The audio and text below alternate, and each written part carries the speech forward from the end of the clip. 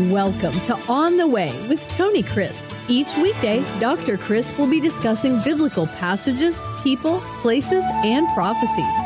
Tune in daily to start your day right and deepen your understanding of how to better walk the way and enjoy the journey. Here's your host, Dr. Tony Crisp. Welcome to On the Way. This is Tony Crisp, and this is podcast number 56. We want to begin the week this week with the book of Ruth.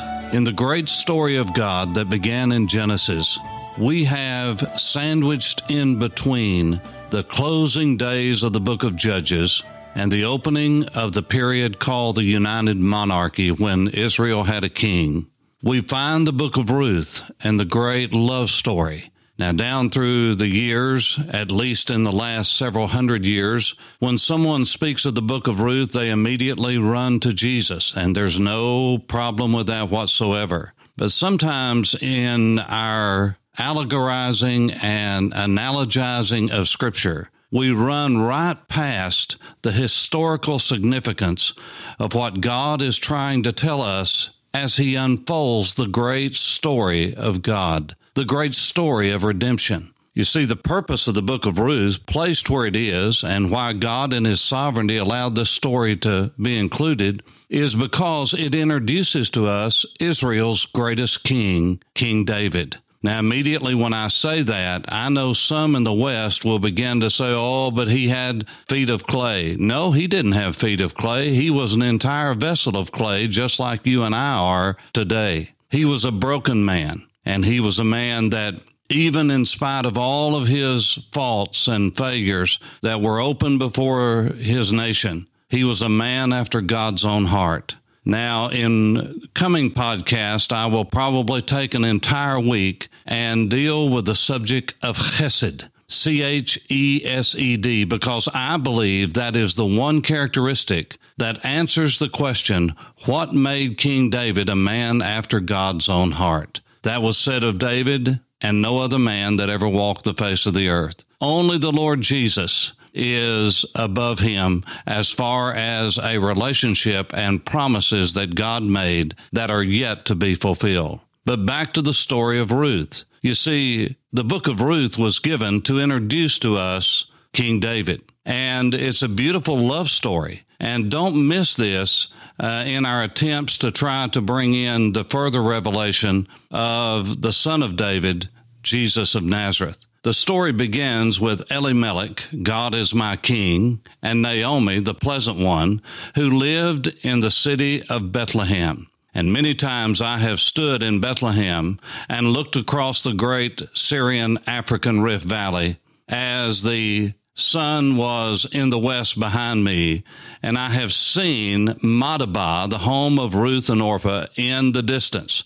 By the way the crow flies in a straight line, it is almost directly across from Bethlehem. And as the western sun beams on a clear day toward the east as it is setting in the west, you can see the beautiful city and the green patches and the pasture lands around Madaba on the other side of the Syrian-African Rift Valley in what is modern-day Jordan, and it is completely on the other side of the Jordan. It would be along the King's Highway on the eastern ridge of the Syrian-African Rift. Now, the reason I'm telling you that is because Bethlehem was dry. Famine was in the land. And no doubt, Elimelech looked across the Jordan Valley and saw that beautiful green on the other side, and he and Naomi decided they were going to take their family, their two boys, and they were going to go in to a different part of the great promised land that had been conquered from the Canaanites. And so they packed up and they moved over into the land that was called Moab. And when they got there, it wasn't long until the husband and the two sons died, and Naomi was left alone. Naomi said, God has taken from me my husband.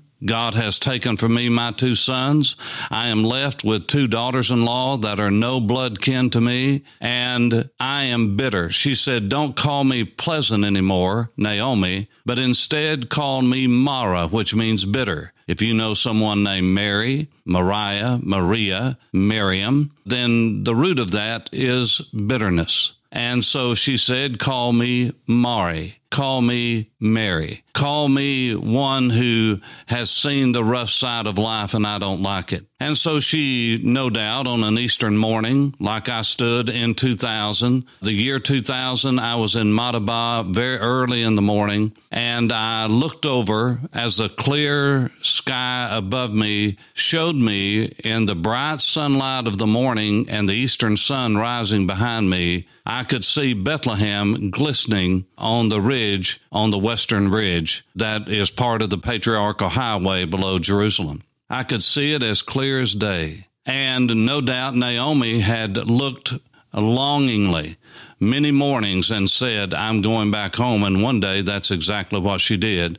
Well, you know the story. The two daughter-in-laws followed her, and Ruth gave that beautiful verse that over and over again has been quoted at weddings and at times of great endearment between husband and wife and daughter and mother. And when she said, wherever you go, I'm going to go. Wherever you lodge, I'm going to lodge. Your people are going to be my people, and your God, my God. And so the story goes, as they went back to Bethlehem, the people greeted her. They were so glad to see her, all of her relatives, and they said, Naomi's back. She said, no, I'm bitter now because of how God has dealt with me. Now, let me just stop and parenthetically say how wonderful it is that even though we get bitter against God, he never gets bitter against us. And he blessed in spite of Naomi. And as she came back, she said to Ruth, who evidently was a beautiful, virtuous, godly woman who wanted to follow after the God of Israel, she said, my husband's land and his relatives are all here,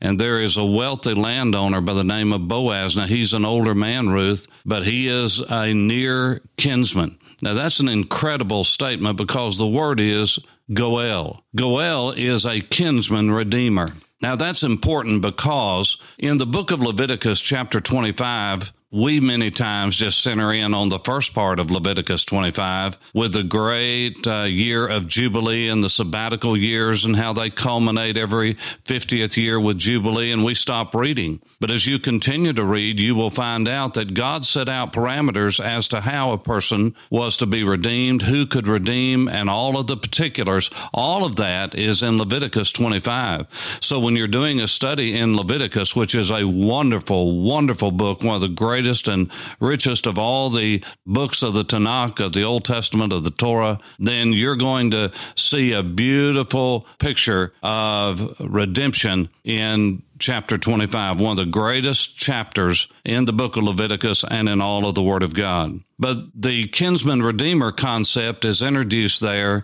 in all of its color. Now, I want to say just two or three things about the Goel, or the kinsman redeemer. You see, the kinsman redeemer is a type of Jesus who ultimately redeemed us from our sins and paid the cost, bought us out of the slave market of sin, and we belong to him. Don't you remember what Paul told the Corinthians? He said, what? Do you not know that you're not your own? You are bought with a price? Well, that is the concept of redemption. Now, the kinsman redeemer had to redeem persons or inheritance. So it could be a place that he's redeeming, and an inheritance, that is, or persons. The redeemer must be a kinsman. He had to be someone who is a relative, and there was a pecking order and a line of redemption that had to be followed meticulously. The Redeemer must be able to redeem, and he had to fulfill the qualification of redemption and the very purpose of redemption. And when the redemption price was paid, then there was a new relationship formed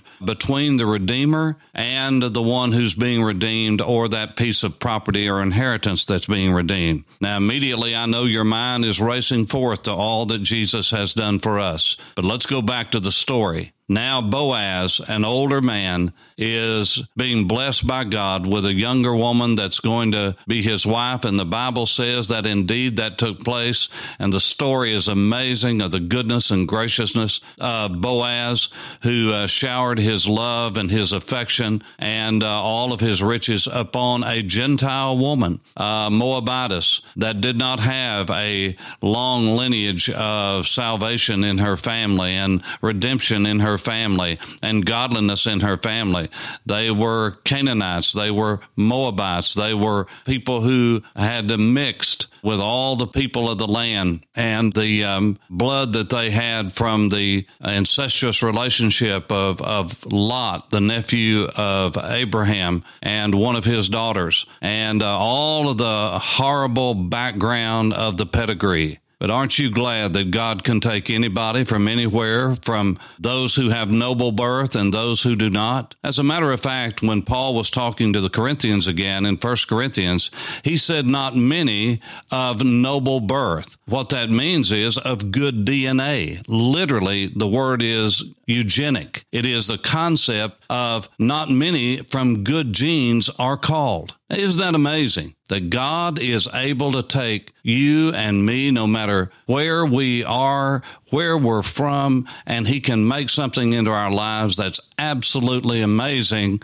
for His glory. And that's the story of Ruth. Out of that marriage came Obed, and from that came the father of David, Jesse, and from Jesse came King David. That all of the kings that would follow King David, they were determined to be a good king or a bad king as to whether they walked in the ways of their father David. It doesn't even say in the ways of God, but they were judged to be a good king or a bad king as to whether they followed in the ways of King David. So David became the standard, the plumb line, the measuring rod of whether someone was a good or a bad king in Israel. And all of that came from the wedding of a Moabitess, a Gentile, and an old man that had probably given up on ever having children, and he was just living his life when God interrupted his story. Aren't you glad that God takes us right where we are and takes us to where we need to be? I hope this is an encouragement to you, and someday we will go through the entire book of Ruth, maybe in a different kind of podcast, but I hope this has at least given you some ideas to get into the Word of God and study it. And in all of our analogizing, let's not forget the great story of God that's unfolded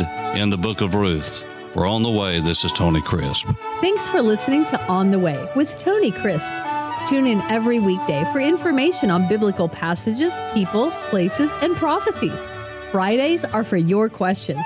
Email your questions to questions@tonycrisp.org. Then just listen for your question to be answered on Friday's podcast. That's questions@tonycrisp.org. Thanks for listening and have a blessed day on the way.